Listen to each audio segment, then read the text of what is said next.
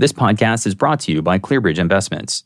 Meet an evolving economy confidently with ClearBridge Active Equities, the foundation of a resilient portfolio. ClearBridge, a Franklin Templeton company. Go to clearbridge.com to learn more. This is Greg Bartalis for Barron's The Way Forward. My guest is Malcolm Macon, the president of Professional Planning Group, and our topic today is growth. Malcolm, welcome. Thank you. So, admittedly, growth is a giant sweeping topic, but it's directional. And I would like you to just briefly tell me a little bit about yourself and your firm and what are the best ways for advisory firms to find growth. Well, Professional Planning Group is an independent RIA that I started from literally scratch back in 1975. Mm-hmm. And we still have our very first client. Before COVID, we had about $1.5 billion under management. We're not, I guess you would say we're a family firm. I have 4 sons that work with me, 3 of whom are advisors. We have 19 people in all. It's a great place to be. Good firm. Okay.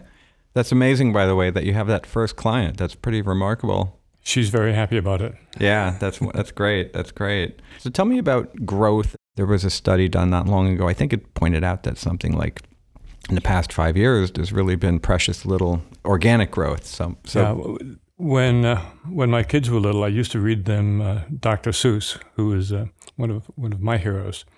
And Dr. Seuss wrote a book called The Lorax.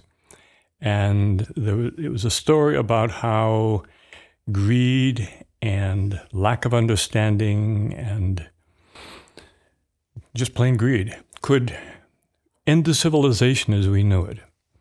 And the Lorax was the person, if you will, who spoke for the trees, and the trees were in danger. And the Lorax was trying to stop the Onceler, who was out chopping the trees down and destroying the landscape and so on. And the Onceler's response to being talked down to was, business is business, and business must grow bigger and bigger and bigger, you know. And as I think about growth, most of us in our profession, most of us in all professions, really talk about growth as something which is organic. Something which has to come from inside ourselves or inside the firm, whether it's bringing in new clients, whether it's adding monies to accounts that we have. I think we often overlook what growth is and the stages that it goes through. So, for example, during my first 10, 12 years of being in this profession, my biggest fear was being found out. That someone would finally understand that I really wasn't at all as smart as I pretended to be. Well, the old imposter syndrome, right? Oh, it's awful. I mean, it wasn't awful, but it was a reality. Yeah. My typical day was getting up about 5 o'clock in the morning, and I would read everything I could get my hands on. I would work all day long, and a day was typically until 10 o'clock at night. And you just work and work. You just go at it. That's your job. But that's, in a way, it was good, though. That insecurity fueled your ambition. And, or you could even frame it the opposite way. Once someone thinks that they know it all, well, they certainly don't, and then they become complacent. They get fat and happy. And that's what we see typically happening in our profession. And I suspect not just in financial planning. The first 10 years, you just put everything you've got into it. You put your heart, your soul, your everything into it. And then things aren't so bad. You know, you're making a decent living. You have a good group of clients. Your relationships are good. You feel confident in what you're doing. And you sort of emotionally begin to take a little bit of time off. And maybe you come in at 9 instead of 8. Maybe you leave at 4:30 instead of 5:30, that kind of thing. Mm-hmm. So you get less hungry. Less hungry, but maybe just more complacent. Mm-hmm. I used to keep in my first office, I had a little cartoon in the back, and it was Dennis Menace walking down the street, and I had this in my closet. And Dennis Menace is walking down. He's got his bat on his shoulder, and he's got his glove at the end of the bat, and Ruff is on one side, his pal Joey is on the other side. Dennis has an eye that is just throbbing so hard that in the cartoon it hurts. Mm-hmm. And Dennis says, Joey, it's okay to pretend you're tough. Just don't start believing it. Yeah. And there's a real moral there. So tell me about growth and the business today, and what you're seeing, and where there might be self-delusion. I started out really selling tax-sheltered annuities. I was financial advisor for the National Education Association in the state of Rhode Island, which meant that I had a responsibility to provide a variety of seminars to the teachers. I talked about teachers being professionals in the business of education. Because they were teachers because they were professionals in the business of education, they had opportunity to use 403(b) tax sheltered annuities. And it was a wonderful business. It was good for them. And I did that probably for 6, 7, 8 years. And I reached a point, though, where I had so many clients in that sector that I really couldn't do the things that I wanted to do, that I was really interested in doing, which was wealth management and real financial planning. I was on a couple of national boards at the time. I was on the National Board of Ethics for Certified Financial Planners. And I ended up literally giving away my entire book of annuity business so that I could transition over and do the things that I thought, at least for me, made more sense. Mm-hmm. And we're still in the position of having to do that. So Westerly is a modest, beautiful, historic New England town. There is a fair amount of concentrated wealth, but most of our clients are people who are working class folks. They're middle income people. When they retire, they may retire from a place like Pfizer or a place like General Dynamics or some other companies and come away with pretty good pensions that they need help with. But it's not the kind of business that you would have if we were in a very large metropolitan area. I was talking with someone today who said that their firm had about $1.3 billion or $1.4 billion under management, and he had 87 clients. We have many more than that. Mm-hmm. Yeah, I mean, it's interesting, the growth imperative, and it's not just in this business. I mean, it manifests itself in really, for that sake, the whole economy. I mean, capitalism. It's arguably somewhat arbitrary. Like, what is that growth? So for example, in the newspaper industry, many decades ago, it used to be very low growth. A lot of media companies would own them because they were there was an element of prestige. It was like, you own this media organ. This is a very respectable thing. Yeah, it's not a moneymaker, but it was a certain pride in having this. And my understanding is that later, investors said, you know what, you could squeeze more profits out of this. We can do that. But then arguably when that happens, the news gathering process becomes something a little different, a little less pure, if you will. It's not necessarily just driven by trying to reflect the truth. There are other imperatives at work. And now, for example, with everything being tracked in terms of ratings, you can, to a T, figure out what you can. The ratings, for example, in the media industry, increasingly are a tail wagging a dog. So you have all these commercial dynamics that are nudging you in there, and it's. I understand the idea. It's like, it doesn't have to be bigger; it could be better. It's the quality, and at a certain point, no one's really benefiting. You might get a higher number, but this client's not being served, and you're not feeling happy about what you're doing. It really is about the quality, and that was part of the concern I had in talking about growth. You think about growth in terms of client numbers, in terms of revenue, in terms of accounts, in terms of national rankings, and those kinds of things. But it's a changing landscape. And you discovered that the person who came in as someone who really wanted to work with people and either sell things or do things or create things has to be a business owner, has to be a caretaker, has to know an awful lot, has to know at least a little bit about an awful lot of things. And that gets difficult. I think a number of professionals, not just in our business, but in all business, you just reach a level where you can't go any further. You're there in the middle. I've been very fortunate to be able to build a remarkable firm. The penalty, the payoff for that is to be able to do more things with more people. The difficulty with that is when it was me and one other staff person who sat behind a desk with a Smith Corona typewriter. Today, there are 19 of us, and there's no way that I can know what's going on in that office all the time.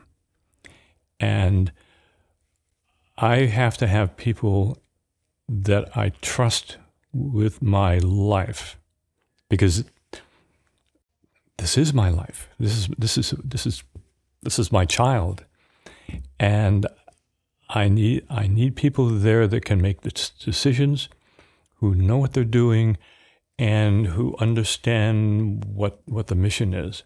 I read someplace not too long ago that the way many organizations fail is because as the team grows, people come in and they don't become committed to a mission.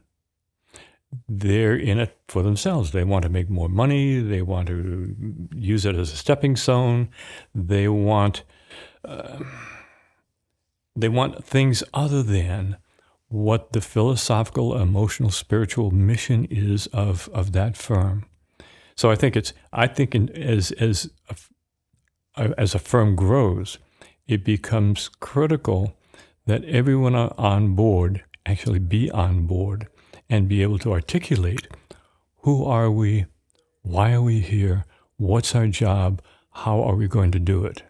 Yes, and I'd imagine that the older a firm is, the more challenging that is, simply by dint of time. Like if you were established, there's the arc of time and those values. But let me frame it differently. If you're a company that started 3 years ago, you only have a 3-year track record and you hire people in the past year, well, that's 1/3 of the company's existence. So it's still a little bit more malleable and arguably a work in progress. But when you have some really bedrock principles, the foundation, you probably have to be vigilant about just really articulating clearly what this is. And hopefully it's self-explanatory, though, that you don't have to tell, but you can show, and that it's manifested in your day-to-day exchanges with people. Yeah, you're exactly right. You have to be able to articulate not only what you are doing, but more importantly, why you're doing it. Mm-hmm. You have to be able to articulate that to your clients, to your staff, to yourself. Yeah. You have to understand that. Right, and if you can't be clear, then they're not going to. They will. In the best case, they can only follow what you prescribe. Clearly, yeah. It can get muddy really fast. Yeah. So, how do we gain more clients? How do we get our names out there? How do we advertise? I've always thought that it was rude to say to someone who is your professional client at the end of a meeting, "Well, gosh, Greg, you think I'm doing a good job for you?" Well, what are you going to say? No. Yeah. So if you think I'm doing a good job, would you give me the names of 3 or 4 of your best friends, and I'm going to give them a call and see if I can help them too. That's awful. So we've never done that. But one of the most successful things that I did back in the late 80s, early 90s, Pfizer was having their first very large turnover. There were about 150 people, I think, at the time that were being let go. Mm-hmm. And that meant that 401ks were being stopped. There were lump sum distributions, there were incentives, there were stock options, and there was a very large group of people that were having difficulty. Prior to that, I had a gentleman come into my office who worked with Pfizer. He was retiring on a normal basis. And I used it as an opportunity to let the folks at Pfizer know that, not that I was alive and well, that I just existed. So I called the Human Resources Department and I said, my name is Mal Macon. I'm a financial advisor in Westerly. And I'm working with, and I told them the gentleman's name. And I said, I want to make sure that I give him the very best advice I can. Can you help me understand what you offer, what your benefits are, and maybe spend an hour or so with me, or connect me with someone that I can talk with? They were gracious, allowed me to do that. I went over of a morning and sat with the head of the department. And for some reason that I'm deeply grateful for, we really hit it off. He really liked me. I think he thought that I was an interesting young fellow and seemed to have my heart in the right place. And so we literally spent the entire morning together, and he went through all of the benefits that they had. Their 401k plan, how it functioned and how employees could use it, their pension plan, their health insurance, the whole business. So go ahead 6 months now, and we're having this big layoff. I was asked to come in with their pension fellow who worked for the company. I came in as the outside wealth manager, the outside financial planner, and was asked to explain to the people who were there in English what these benefits could mean if they were properly used. And I was also asked to meet individually with clients, either at the plant or in my office, if anyone wanted to meet with me. Well, everyone wanted to meet with me. I had, for 3 weeks, I was having people coming in at 10 o'clock at night. And needless to say, I was buried really fast. I became efficient really fast. And it was the beginning of some really good relationships and really good client events. And what I really like about that story is you weren't selling. There was nothing crass. There was nothing. It was just you being of service, and that was helpful. And there was disarming, and I guess an element of reciprocity. You're like, okay, you're not selling, but they're seeing you in action, and you're winning their trust. And it really was that. There were I can think of any number of examples where someone came in. They already had a relationship with someone. It wasn't my place to interrupt that relationship. It was my place to be the very best I could be. And the results of that was that I literally became the financial advisor. I was the Pfizer guy. Mm-hmm. We still have the phone ring, and someone will say, "Can I speak with Mal Macon? I understand. My friend Jill told me that he's the advisor guy. He's the Pfizer guy." I'll tell you a quick anecdote, which still makes me smile. I was working with a couple who he was a scientist. He had led a team that had discovered a very important drug for Pfizer. She also worked at Pfizer, and they both retired. We did a lot of work together, and it was great. They spent several years sailing their boat in the Caribbean and having a great time. Well, they came back. They had been clients for about 10 years, so we had a really nice relationship. And they're sitting there in the office one day, and they just weren't paying attention. There was just something going. There was a dynamic going on that I couldn't get my hands on, and I finally said, "What's going on here? You two keep looking at each other, and you look at your watch, and tell me what's happening. And he said, well, Mal, when we leave here, we're going to the Maserati dealer in Fairfield, and we're going to look at new Maseratis. And I'm so excited. And I laughed, and I said, well, it just so happens that I bought a brand new Porsche just about a month ago, and it's in the parking lot. Come on out and take a look at it. Mm-hmm. So we all went out, and they sat in the car, and they started up, and they went, and they did all the things. And liked the car so much that I made arrangements for them to go meet with the person that I had dealt with at the Porsche dealer. Mm-hmm. And that was the last I heard of it.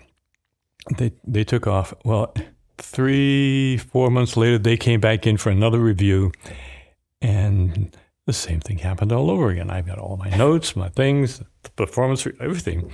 And they're looking at each other like two little kids. I said, okay, what's going on? and they both laughed and said, Mel, come outside.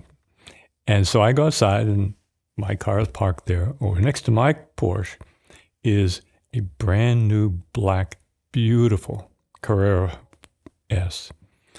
And I mean, it's stunning. And just as I was saying, oh, you got it. That's awesome.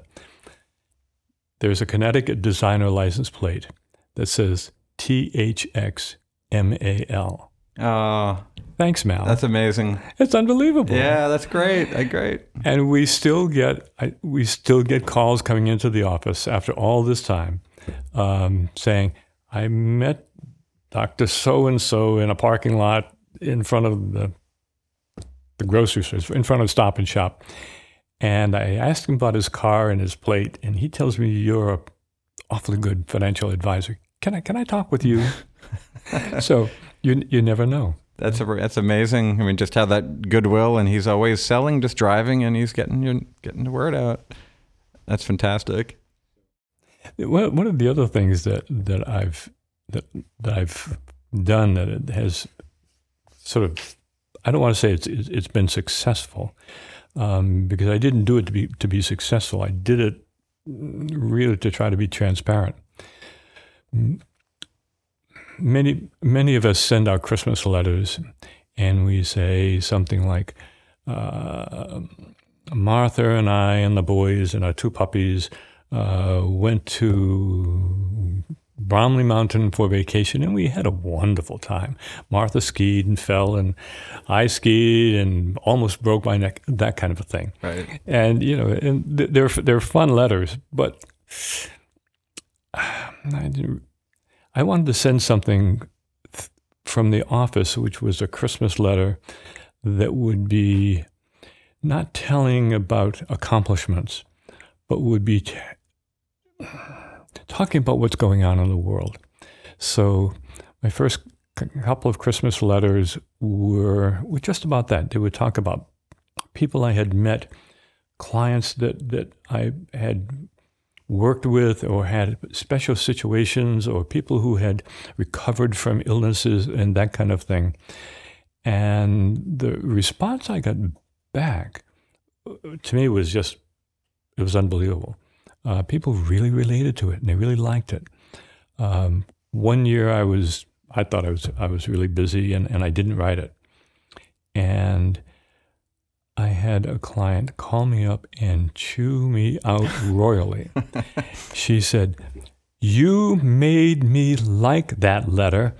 You write it." I said, "Yes, ma'am," and I never missed another year. Wow! So it's universally known as Mal's Christmas letter. So we have it on our website now, and back in those days you didn't have websites. That's fantastic. How many years have you done it for now? Would you say?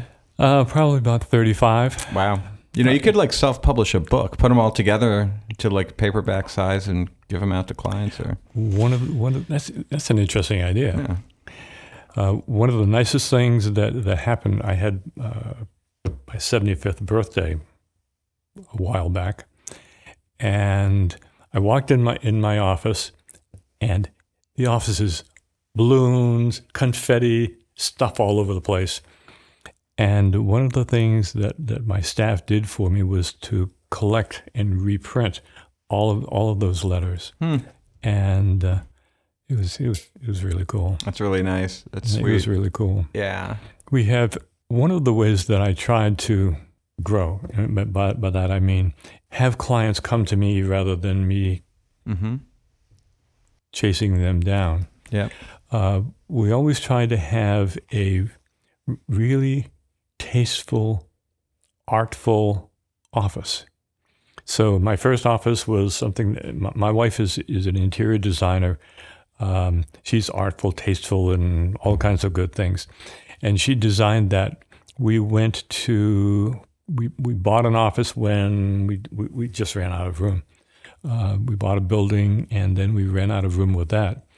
So back about 22 years ago, year 2000, a building came up for sale, and it was an apartment building. It was a three-room, 3-story brick Georgian colonial. I knew it had 3-something in there. It was 3 stories. Brick Georgian colonial. The outside of the building was just phenomenal. It had been built by one of the early business leaders in Westerly. Faced the park. Walked in, and the place was just a mess. And I remember standing there underneath the chandelier and looking at these ceilings that had been artificially lowered so they didn't have to heat it quite so much. Saw where the tenants could not go up the stairs because there was plywood covering the stairwell. And just sort of holding my head thinking, oh my gosh, this is awful. In the meantime, Martha, my wife, is standing about 6 feet away, social distance, and she's thinking, oh my gosh, this is unbelievable what I could do with this. Yeah. And so we literally spent the next year and a half, she spent the next year and a half with local craftsmen in the building, and we restored all of it. Received a citation from the Rhode Island Historic Preservation Association. And people would come in, clients would come in, or friends of clients would call and say, we'd really like to see your building. The local newspaper, the Westerly Sun, ran a front page and then some pictures, the senator cutting the ribbon. It was awesome. And I really think that the building itself captured in prospective clients' eyes a sense of stability, a sense of authenticity, a sense that these folks really know what they're doing. We actually had a client who, after he became a client, brought his lawyer from Providence to the office and just drove through when we were closed. But he wanted his other professional advisor to see the smart decision he'd made. Yeah, and in addition to all that, I think another word that comes to mind is sacrifice for a vision. You know, you didn't take the easy path with that. It would have been simpler, less time-consuming to just go, oh, let's buy that new place. I think it reflects and it says something to actually do that, and in addition to all the points you made. Yeah,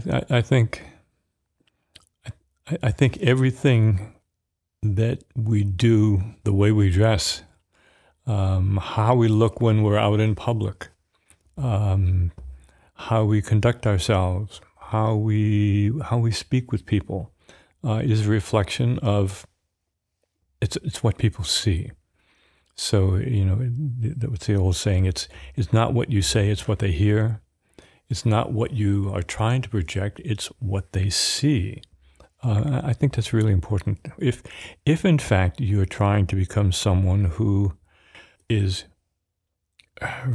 recognized or thought to be a quality person. One of the other things I should mention too, I love to play golf. It's sort of a disease, I think. But one you don't need to be cured of, thankfully. No, thank you. I don't need a shot for that. No. And what I found when I really started playing seriously, I discovered that there were several local charities that sponsored charity golf tournaments. And so I sponsored one, I sponsored a couple.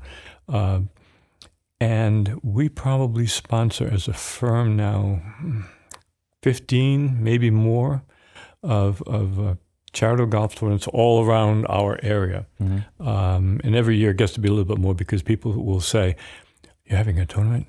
You should call Mal Macon. He likes that stuff." But they'll display our banner. They will market for the firm in a way that it's just tasteful. Right. It's nice. I think that's the common theme, that these are creative, soft sell ways of getting your name and brand out without it all being, tacky or direct or crass or commercial in an understated and classy way. Yeah, it's definitely, it seems to be what you're doing. Yeah. One of the great things that the Barron's does for me and for advisors like me is the pieces in the Wall Street Journal, the pieces that are in Barron's. And I had a phone call last week saying, "Mal, I saw your piece in the Wall Street Journal. It was awesome. It was so good. I'm so proud to be your client." And I had to go get my Wall Street Journal and go digging in there, and it was the quarterly piece. Nice, that's great. So I guess I would say I'm really grateful to what Barron's has done for my profession and for me and for where we are. Well, that's kind of you to say, but without people like you, there wouldn't be. We wouldn't have this caliber of guest and people at our conferences. Thank you. It goes both ways. All right. Well, before we wrap up, do you have any actionable ideas for advisors listening and above and beyond what we've talked about, maybe in terms of growth? The only idea I would have would be for those folks who are listening to this right now and who are just scared to death because of what's going on in the world. Politics, Europe, money. On any given day, you could convince yourself that the world is coming to an end. And my belief is that the world is not coming to an end. And if you were a student of history, a student of the markets, you know that this is not the first time this has happened. This is not unusual. And one of the things that we all do, everyone in my office, advisors and staff, and me included, is to remind people that investing, growing wealth, is not a hit or miss. It's not a scratch card. It's serious business, and the way you do it is to intelligently, thoughtfully have a diversified portfolio and get ready for what's going on right now long before we got to right now. So our clients are they're not thrilled with where the markets are, but they know that they will ultimately be okay because we did the things beforehand. Mm-hmm. Because once markets go down, panic selling is awful. So my advice is hang in there. Okay. Well, that was excellent advice and a really edifying conversation. I enjoyed all your stories and anecdotes. They were really colorful and great to hear. So thank you again. You're welcome. Nice to talk with you. Thank you. Thank you. My guest was Malcolm Macon. For more advisor-specific podcasts, please check out barrons.com/podcast. For the way forward, I'm Greg Bartalis. This podcast is brought to you by ClearBridge Investments. Meet an evolving economy confidently with ClearBridge Active Equities, the foundation of a resilient portfolio. ClearBridge, a Franklin Templeton company. Go to clearbridge.com to learn more.